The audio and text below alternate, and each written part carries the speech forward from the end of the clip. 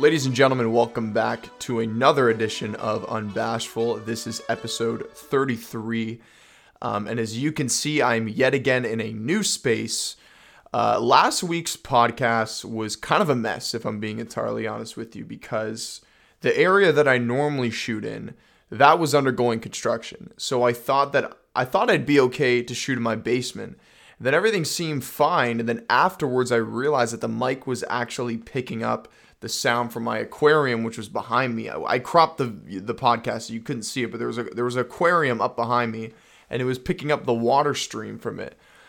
Now, you know, I didn't get any complaints about that, but it was still pretty noticeable. And even in post-production, I tried to see if I can kind of tinker it and sort of isolate it outside of the audio. Because what I tried to do is I tried to kind of turn down, I can't even remember what it's called here, but I tried to adjust the mic so only anything within close proximity, like of the mic itself, would be picked up in the audio. And unfortunately, it ended up picking up that sort of water stream sound, but I didn't realize really towards the end. So at that point, I shot an entire podcast, and I wasn't gonna like.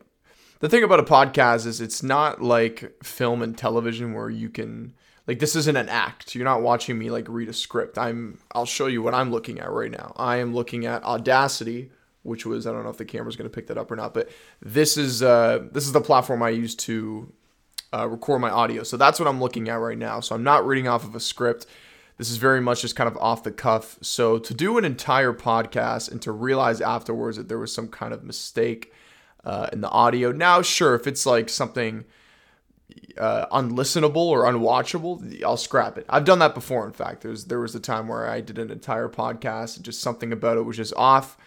I scrapped the whole thing, and I basically found new topics to talk about. Because the thing is, it's like when you're doing these, when you talk about these topics, and I always kind of like write them out on notes to kind of figure out where my head's going to be at. And when you talk about them once, you're giving your honest thoughts.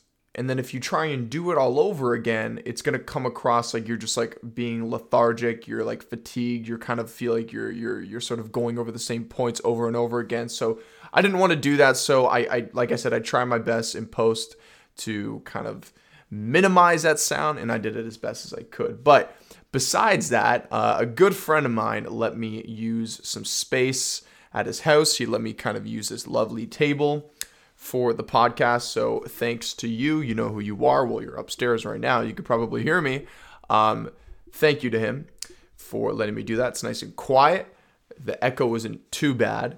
One day, hopefully, when this podcast is successful enough, I can actually afford to get myself my own studio. But that's quite a ways from now. Don't want to look too far ahead, but, you know, hopefully somewhere down the line we can get there, and then I won't have to worry about background noise and whatnot kind of interfering in the audio. Sorry, I just took a sip of my ginger ale. Very good. But let's begin today's episode. Kind of wanted to provide that little context for you guys. I wonder, like, oh, why are you in two different spaces? Actually, one more thing about that. Towards the end of that episode, then I went to another part of my house because there was just people in my house walking around back and forth in that space while I was trying to record. It was just too distracting. So then I went to another space, and then that space had even more echo. So it was chaotic. So I'm glad. Once again, thank you to my friend for letting me use this lovely dining room area. But let's talk some movies, because that's primarily what we talk about here on this channel, and on this podcast. Let's begin with my review for The Black Phone. So I saw The Black Phone about a week ago, and I gave my out of theater reaction, and I basically described the film to feel lukewarm to me. It was decent at best. At times, it felt kind of underwhelming. But, you know, there's some pros and cons about the film, and I'm going to sort of get into that right now. The thing I liked about the film itself was the plot. The plot was pretty entertaining, and I did appreciate the ending. There was sort of like that little twist. Now, before I continue, I do want to warn you guys that there will be spoilers moving forward. So we find out at the end of the film that the grabber, played by Ethan Hawke, he has a brother who's, of course, the police officer from the Sinister films, which is nice to see him get his little return. Not the same character, of course, but I mean, I'm sure him and Scott Derrickson have a good working relationship, and Scott probably went up to him and said, "Hey, I got a fun little role for you in my new film. Do you want to come on?" And I'm sure he probably took up that opportunity with open arms. But we find out that character is the brother of the grabber, and their houses are adjacent to each other. He literally lives right across the street from his brother. Well, sorry, let me rephrase. Him and his brother live in the same house, but he doesn't realize that the house across the street is where his brother has these kids that he's kept hostage and killed many of them, in fact. So I kind of like that twist towards the end where you find out that they've been investigating this house, being the brother's house, and then you really don't even realize that right across the street is where the grabber is hiding this little boy, the boy that we follow throughout the film, and subsequently all the other kids that he had in the past and murdered, unfortunately. So that was a pretty nice twist. I was talking about the film with a friend of mine, and it kind of really made me think. And there's sort of a plot hole, if you think about it, and it has to do with the little sister.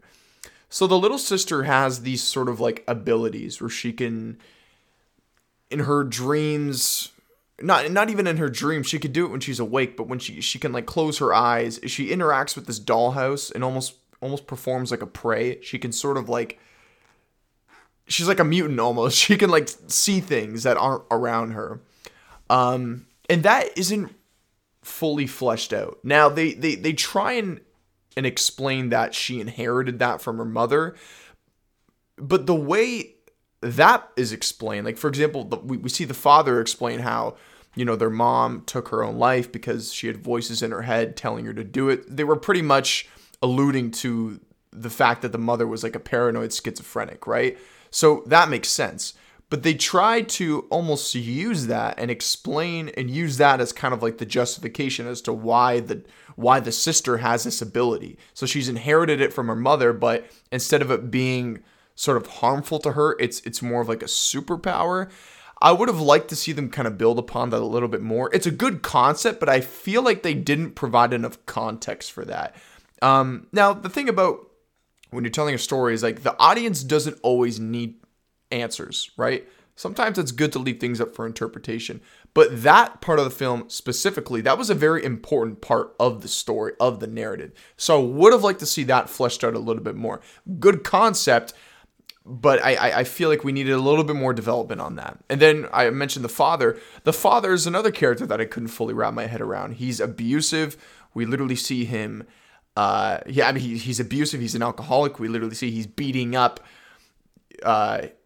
I can't remember the main character, the boy that we follow, but he's beating up his sister. And then by the end of the film, they almost try and make him out to be a likable character. And it's like, as an audience member, how are you going to make me like this guy where half an hour ago, I literally saw him beating the shit out of a kid? You know what I mean? And clearly you can tell that he's dealing with some trauma that obviously has to do with his wife passing away. But nonetheless, I mean, they didn't really make him a very likable character when you see him abusing his children.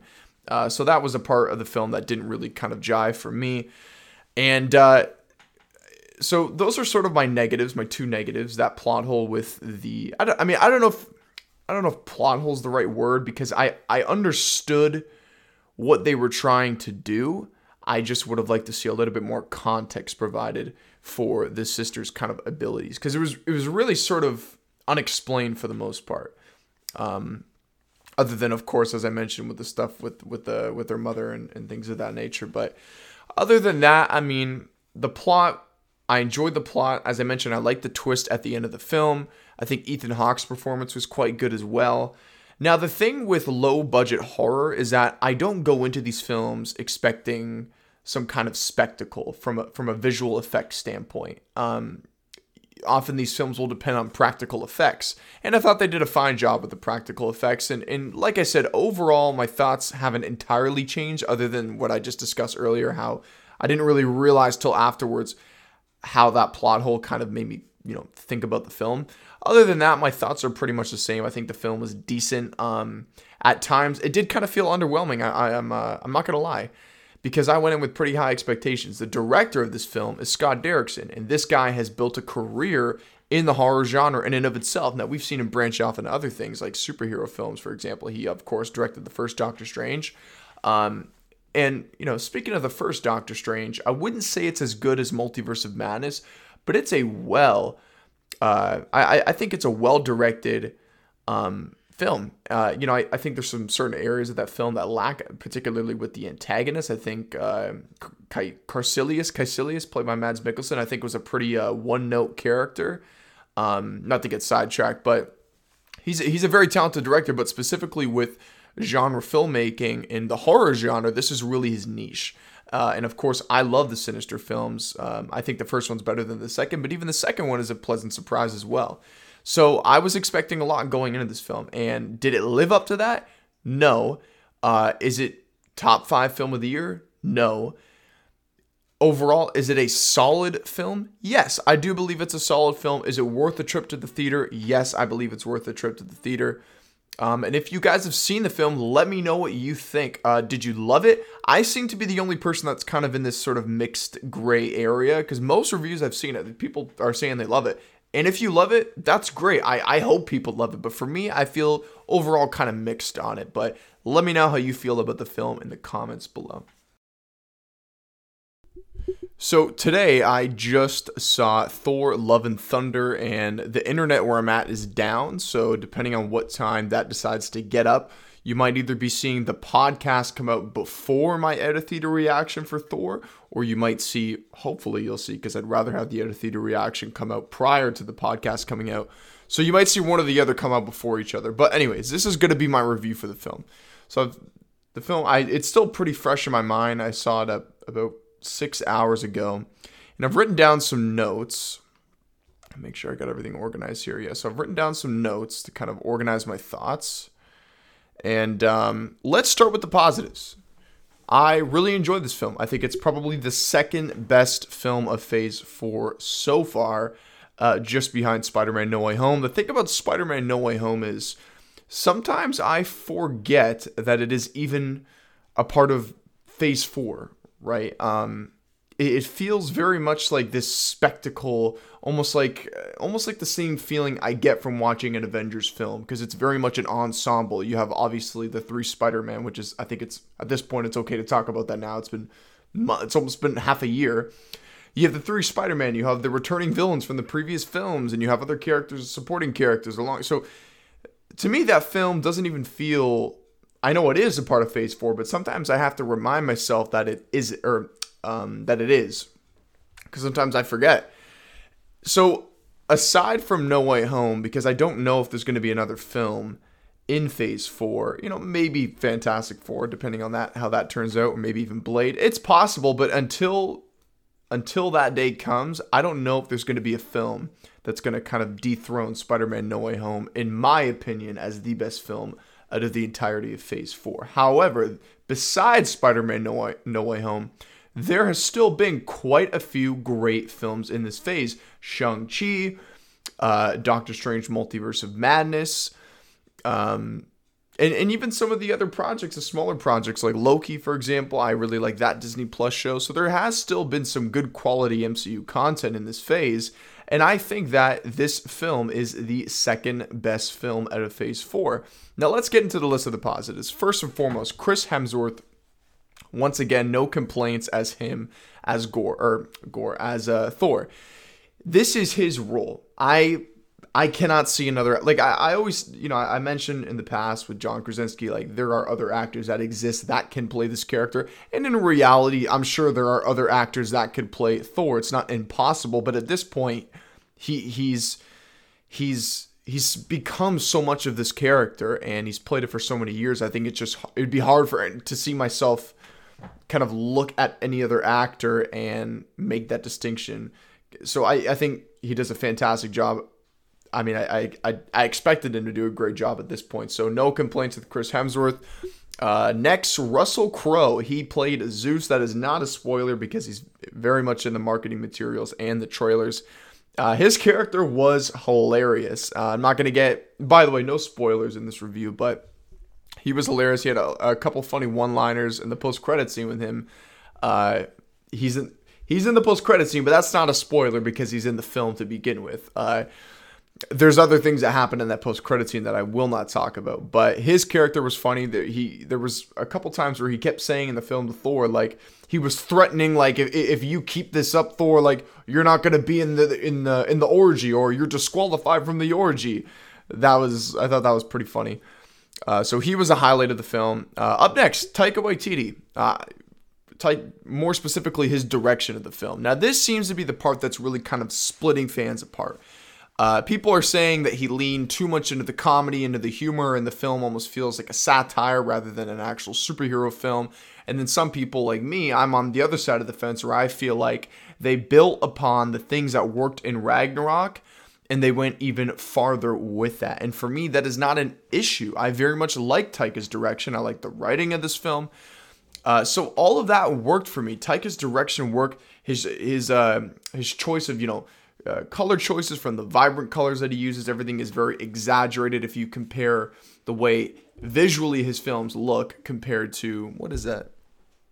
I think that's my friend's cat's like water bowl. Anyways, but if you compare to the visual style of Taika's sort of format with Ragnarok and now Love and Thunder, and you compare that to Kenneth Branagh's Thor, and I can't even remember who directed I can't even remember who directed the second Thor.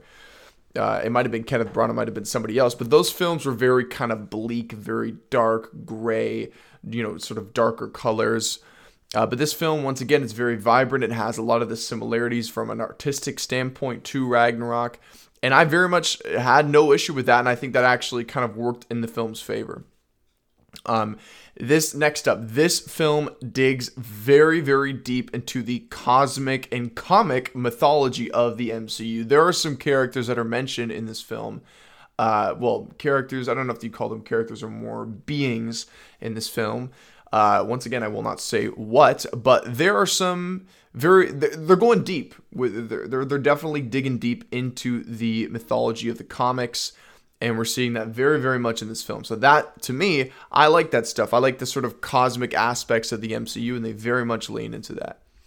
Next was the chemistry between Thor and Jane Foster. Now, in the first two Thor films, Thor the Dark World, and of course the first Thor, I felt Jane Foster, the character, was just there to be the love interest of Thor and pretty much nothing more. And the shitty thing about that was because Natalie Portman is such an astounding actress. She's an Academy Award winning actress and in a multiple. I think she's been I'm fucking stuttering. She's been nominated multiple times for Academy Award, and I believe that she's actually won an Academy Award. I think it was for The Black Swan, but I could be wrong. So she's a fantastic actress, and I feel like they weren't really playing into her strengths in the first two films. You kind of just felt like she was just there to just be the damsel in distress for Thor to kind of save. So they definitely gave her more of a purpose, and they actually gave her character more strength, literally, because she's the actual mighty Thor. And this is not a spoiler. They very much take inspiration from the Mighty Thor storyline in the comics of, she has cancer in this film, and because it's sort of like a blessing and a curse because she becomes Mighty Thor, and Mjolnir kind of like adopts her as the next person that's worthy for the mantle for Mjolnir.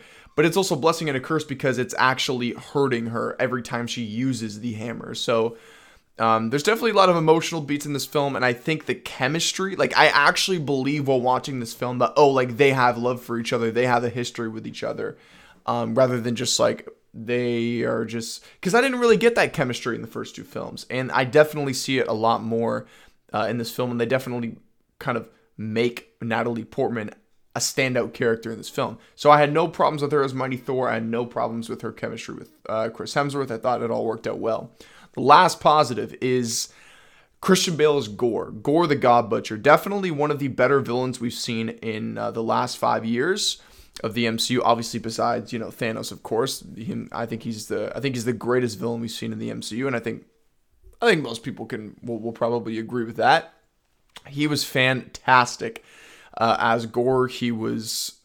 He was creepy as fuck sometimes. I love the sort of visual aspect of how he looked.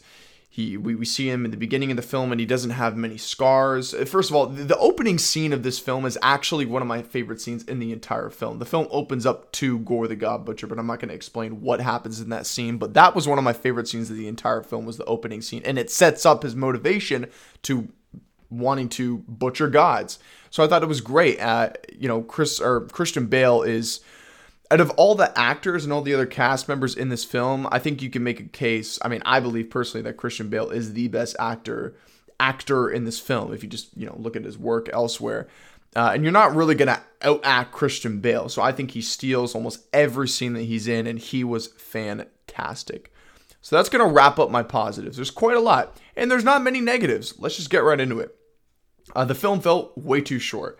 Now, this seems to be a trend that we're seeing within the last couple of Marvel films. This one and Doctor Strange Multiverse of Madness. It almost seems like somebody in some kind of authoritative position is breathing down Marvel's neck, saying, whether it's Bob Chapek or by the way, I don't know that to be true or not, or maybe this is just a simple choice that Kevin Feige and Marvel has been going with, but it feels like somebody is kind of on their back saying, like, we want this film to be less or just at 2 hours long, not a minute longer than that, for whatever reason. And I feel that this film could have easily had an additional 15 to 20 minutes.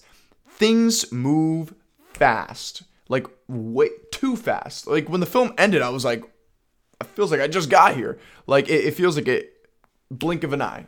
Like everything was just, and that's kind of a strength and a weakness, because you don't want a film that overstays its welcome. But I feel like this film definitely did not stay its welcome. It definitely could have stuck around a little bit longer. It honestly, like I said, 15 to 20 minutes, even 25 minutes, kind of nearing that 2.5 hour mark, I think it would have been fine. And we know for a fact that there were significant characters cut from this film. I believe the actress's name is Lena Headey, who starred in Game of Thrones.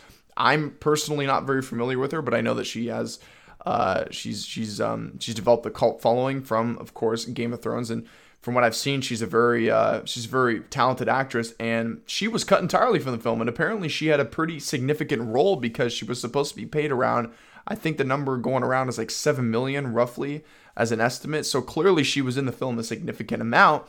And Jeff Goldblum, his character from Sakaar, I think was a planet in Thor Ragnarok. He was supposed to be, I think his name was the Grand Master in that film. He was supposed to be returning in this film as well, and they cut him out. So there is a significant amount of this film that we did not get to see, which of course that's not like a headline.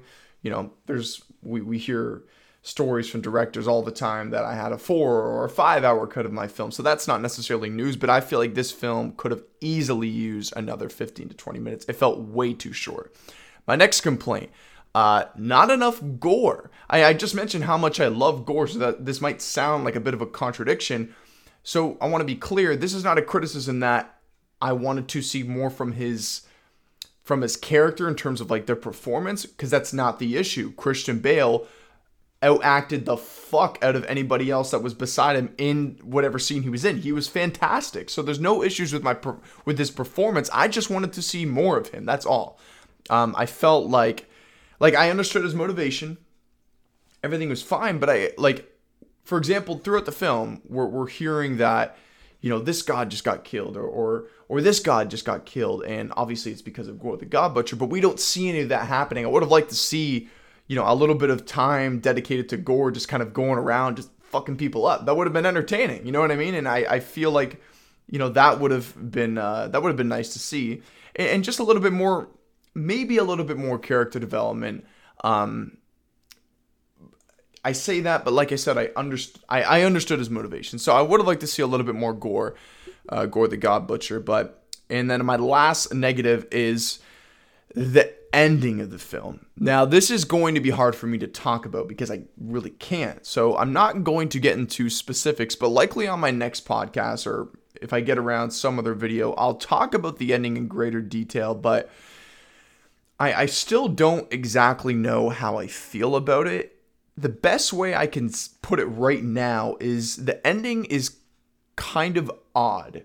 And it has to do with the sort of conclusion to Gorr's arc in the film.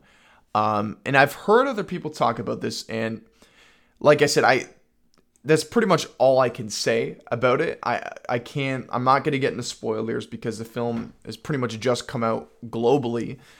So by the time I upload this podcast, there's going to be a lot of people that still haven't had the chance to see the film, so I don't want to spoil it for them. But yeah, kind of odd how they kind of wrapped up his arc in the film, and yeah.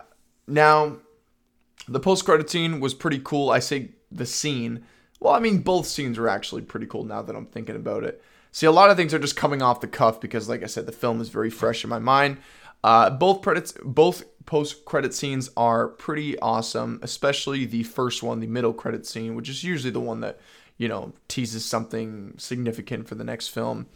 And I don't think this is a spoiler or anything like that. Thor doesn't die. Thor will very much return in the MCU. I don't think that comes as a shocker to anybody, but yeah, that pretty much wraps it up. Not many negatives. I count 3 on my list here, and I have 6 positives. So I think the film worked for me, and I really, really liked it. I thought the humor was hilarious, and it didn't feel like a satire to me. There was many jokes, but there was also many moments where the film was very grounded in terms of its emotion.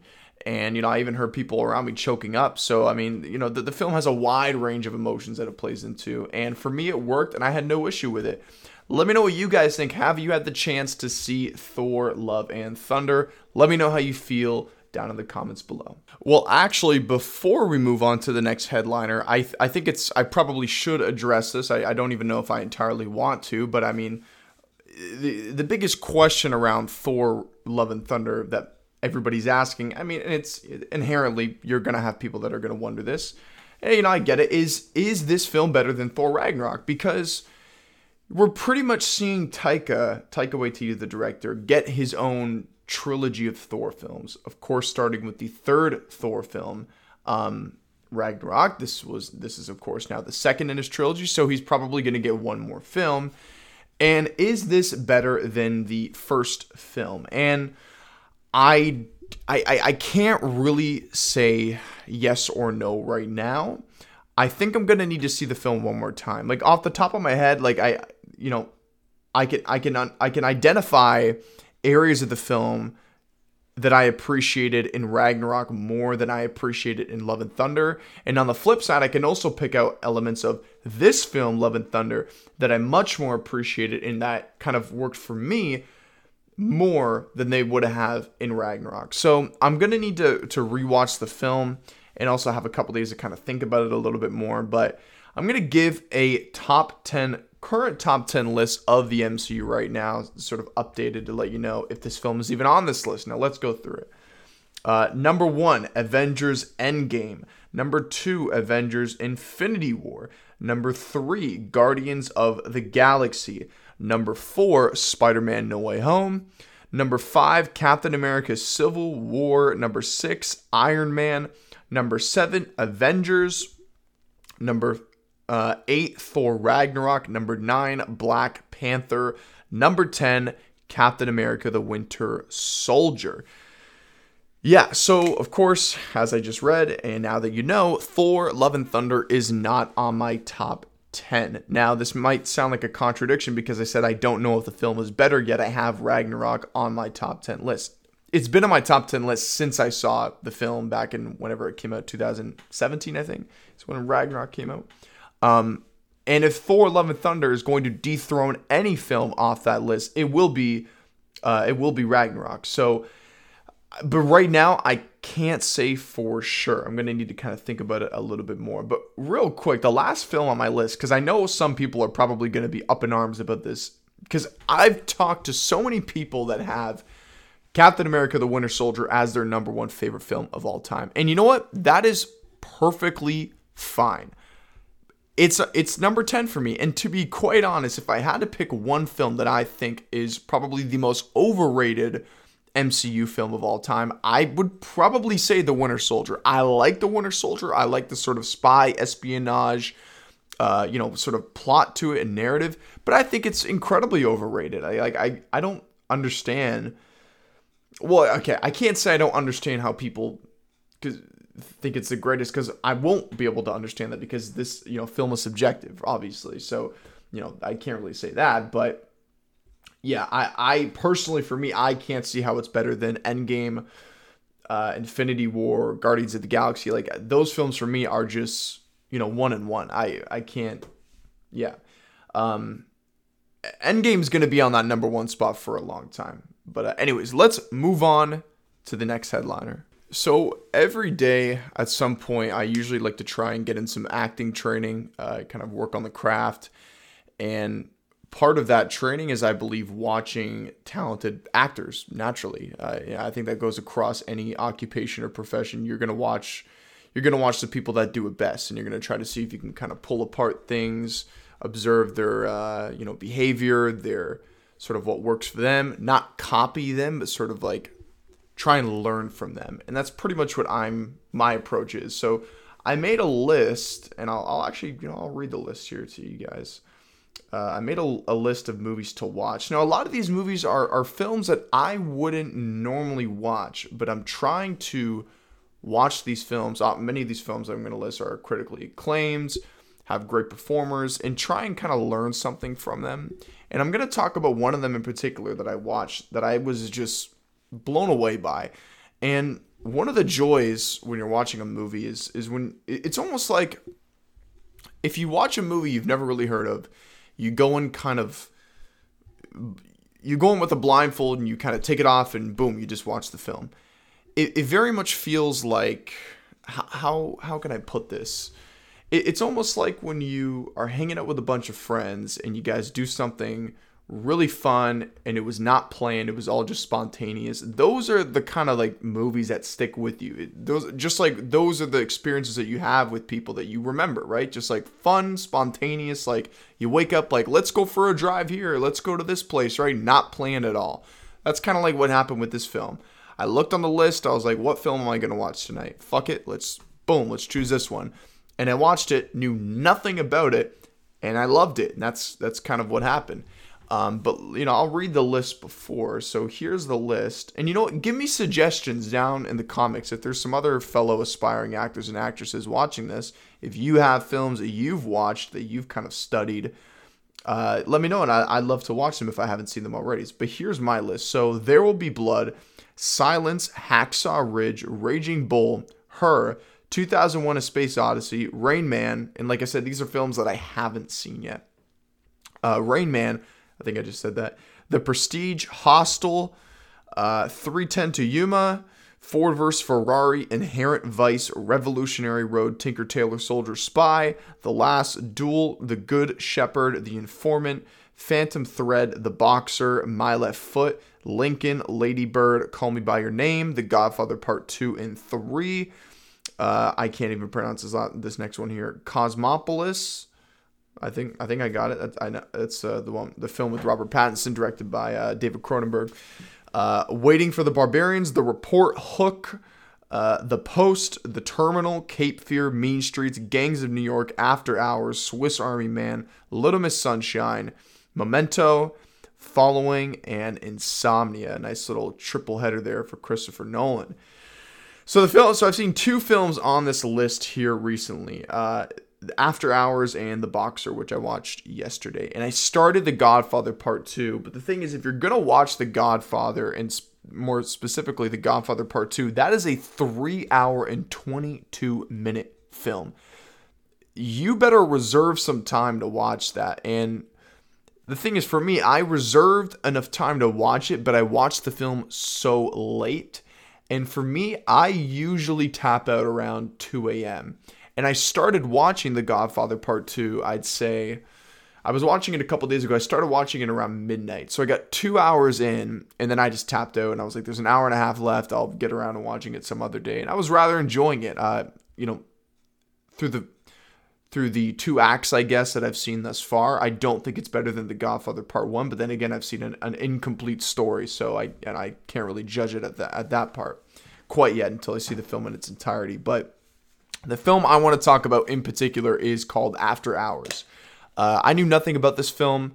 I guess that's kind of a lie. I knew the bare minimum. I knew that it literally was a story that took place in the after hours of the night. That's all I knew. I knew it was directed by Martin Scorsese. It looked like a pretty low budget, kind of smaller film, a film he might have done earlier in his career, because I think it's a film from either the 80s or the 70s or even the 90s. I could be wrong, but I think it was a film that came out in the 80s.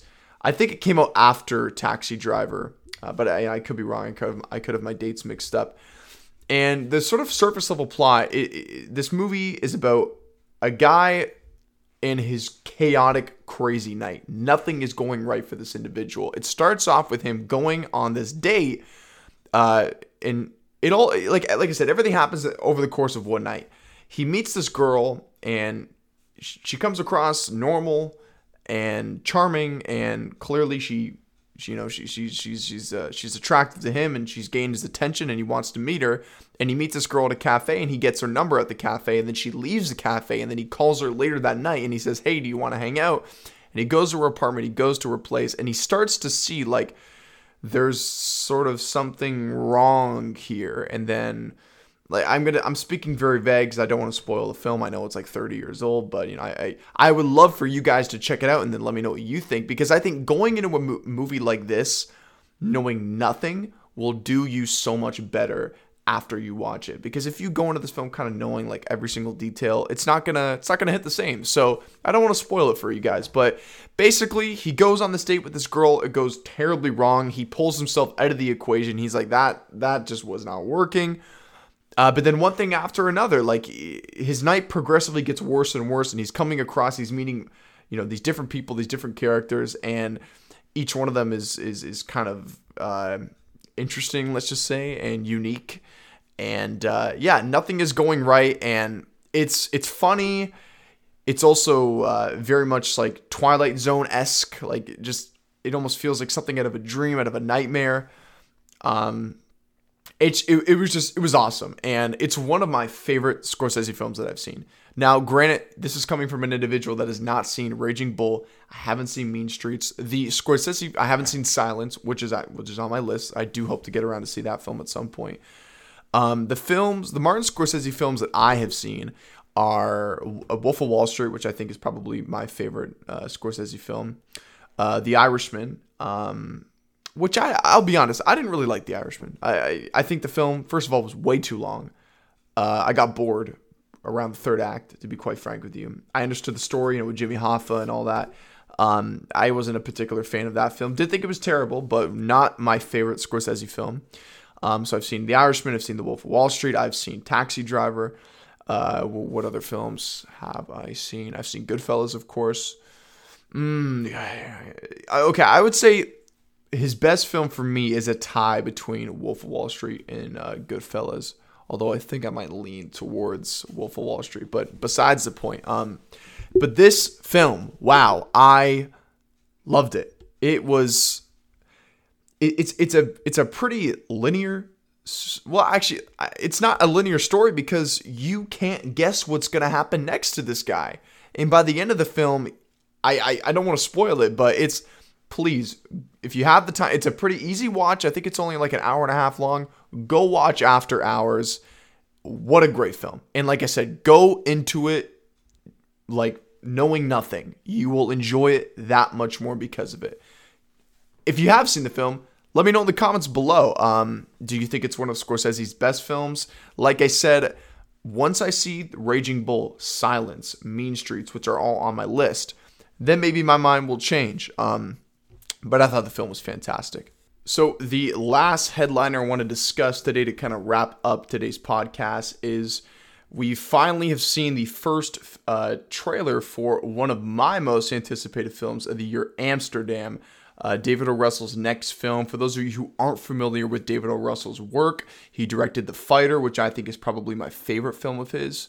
Up next, he directed Silver Linings Playbook, which is a close second. I very much enjoy that film. and then American Hustle, and he's done a couple other films. But those are the 3 films that I've seen of his. American Hustle I enjoy, but it's probably my least favorite out of the 3. And I think Silver Linings Playbook and The Fighter are pretty close. But I think Christian Bale's performance as Mark Wahlberg's brother, his name is Dickie in the movie. It's based off a true story. What a magnificent performance. That was a film that I watched recently again. Once again, kind of analyzing, studying him. What a amazing performer Christian Bale is. But, you know, we often see with these directors in Hollywood, they'll bring back certain actors that they've worked with in other films, and because it's like a match made in heaven. And we're seeing that again with David O. Russell. Christian Bale, of course, is returning, but we're also seeing a lot of new faces that haven't worked with David O. Russell before. Of course, we're seeing John David Washington, who's one of my favorite actors right now. I think he was incredible in Tenet. I don't think enough people give him credit for his performance in Tenet. Robert Pattinson was fantastic as well, but I think John David Washington really kind of sold that character, because at the end of the day, he didn't even have a name. He was just the protagonist, but I think he had such a suaveness to him, very James Bond-esque to that character in Tenet. But not to get sidetracked. So let me just go through this cast. Now, I'm going to be going through it off the top of my head because right now where I am in Canada, the network is down. Rogers Network is down, so I couldn't, I tried my best to kind of do the research and find, all the cast members and whatnot, but I'll try my best to kind of remember. If I forget a couple people, forgive me, just kind of remind me down in the comments below. But from what I remember in the trailer, it was Christian Bale, John David Washington, Margot Robbie, Timothy Olyphant, Taylor Swift was in this as well, Chris Rock, Robert De Niro.